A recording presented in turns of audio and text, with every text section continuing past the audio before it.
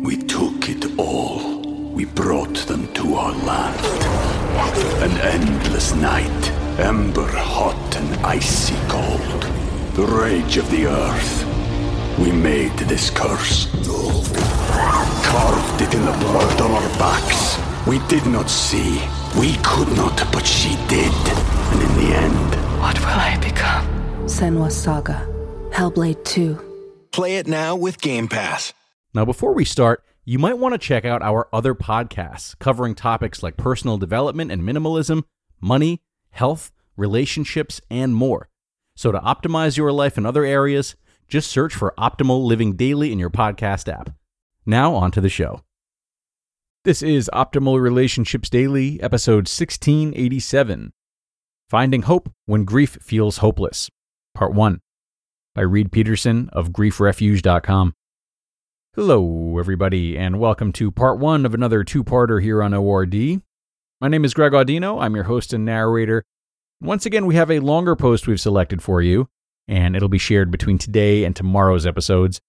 We're going to hear from Reid Peterson again, who specializes in grief and grief recovery, and this particular article of his talks about how to find hope when you're really in the depths of grieving.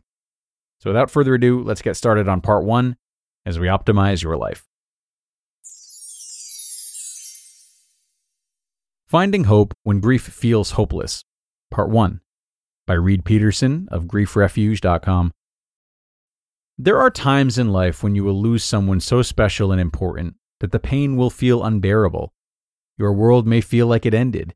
You may feel like there's nothing to look forward to, or even nothing to live for. In essence, it may feel like there's no hope. Additionally, the possibility of having any hope seems too far out of reach. The pain from your grief has ruined all hopes for any joy or happiness in your future. Unfortunately, losing hope is a common experience. I claim it to be unfortunate because the pain is so severe. However, knowing that the experience is common can be helpful. When you realize you're not the only one suffering, and that somewhere, someone else has a similar story, you understand that you haven't completely lost your mind. But when you lose all hope, you lose the will to live. You may think about suicide, or that some life-ending accident is in your best interest.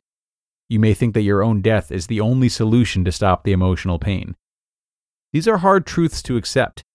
Hope is an important piece of life. Without hope, meaning and purpose have no, meaning and purpose. Hope is easily lost when you lose someone special. And now, hope is more important and needed than ever. What is hope?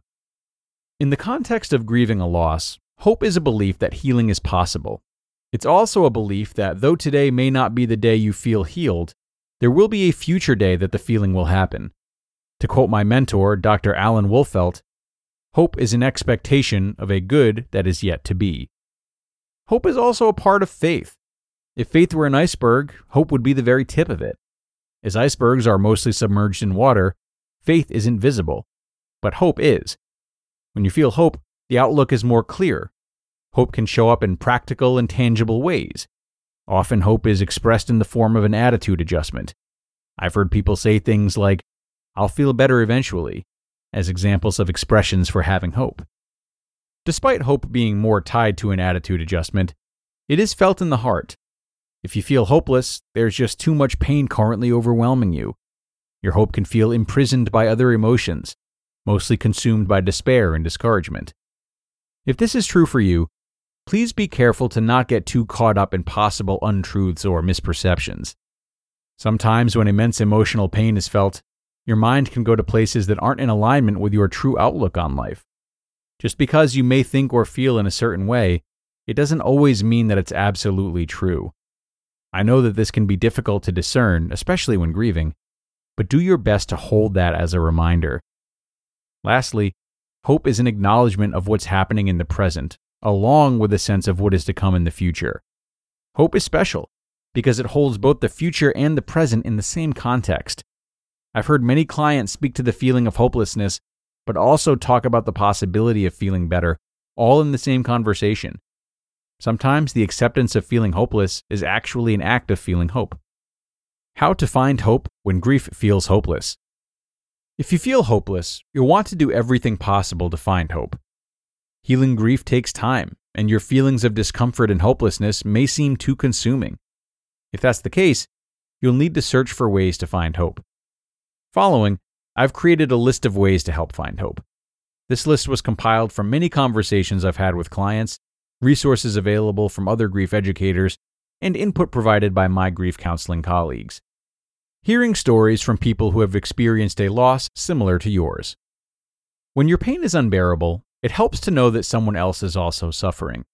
Hearing their story helps ease loneliness and anchors your identity with the reality of your loss, further helping you to better understand your grief process. It doesn't help for someone to tell you they know exactly how you feel and then go into their story, which ends up sounding completely different. In fact, if you're feeling very vulnerable and fragile, an experience like this can be more harmful than helpful. If someone were to say, "I resonate with your loss," and then share a bit about their experience, that can help your loss and its story feel more truthful. When you feel a sense of deeper truth, it helps create hope. As a result of the honest and authentic communication, hope is nurtured. This is why support groups are popular for the bereaved.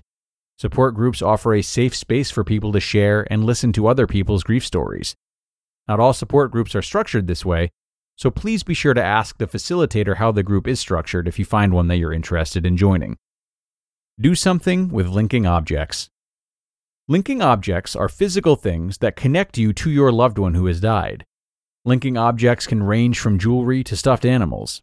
They can be anything. I have a linking object that is an 800-pound Harley-Davidson motorcycle. Every time I ride it, I connect to my stepfather, Warren, who died from cancer in 2016. Linking objects are deeply personal items. Some can be hard to share with others. You might feel judged or criticized by people's opinions about your linking objects. However, linking objects are very important for psychological and emotional healing. Develop a mantra. In grief, a mantra is a statement that is repeated over and over again to help aid in concentration and intention. Grief mantras are quite common. Some examples are, "I'm just going to show up," "I have to keep going," and "one breath at a time." If you have a mantra now, it's okay if you need to change it over time. This is because your needs and feelings change. You'll know if you need to change your mantra. Keep listening to your heart. It'll guide you. Gauge your timing and pace your grief. Sometimes in grief, feeling hopeful isn't what you want. This is another difficult truth. You may not be okay with the idea of feeling better. Being honest with yourself regarding what feels right in the moment is one of the best things you can do for yourself. If you're not available to feel better right now, know that hope is less important than other aspects of your grief, and that's completely okay. To be continued. You just listened to part 1 of the post titled, "Finding Hope When Grief Feels Hopeless," by Reid Peterson of griefrefuge.com. We took it all. We brought them to our land. An endless night, ember hot and icy cold. The rage of the earth. We made this curse. Carved it in the blood on our backs. We did not see. We could not, but she did. And in the end, what will I become? Senua's Saga. Hellblade 2. Play it now with Game Pass. And a big thank you to Reid for the beginning of this post. He always has really great ideas about grief, certainly some on display already and more to be expected in tomorrow's continuation. I actually think that last bullet point we just covered about gauging your timing and pacing your grief is going to be one to focus on, as it will really impact a lot of his ideas that he has and will share. Take, for example, his thoughts on linking objects and mantras.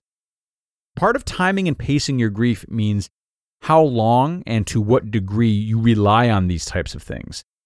You may feel you're making a lot of progress, right? As if you don't need these types of tools anymore, and then feel a sense of guilt over that. You might rely on them for crutches longer than you need to.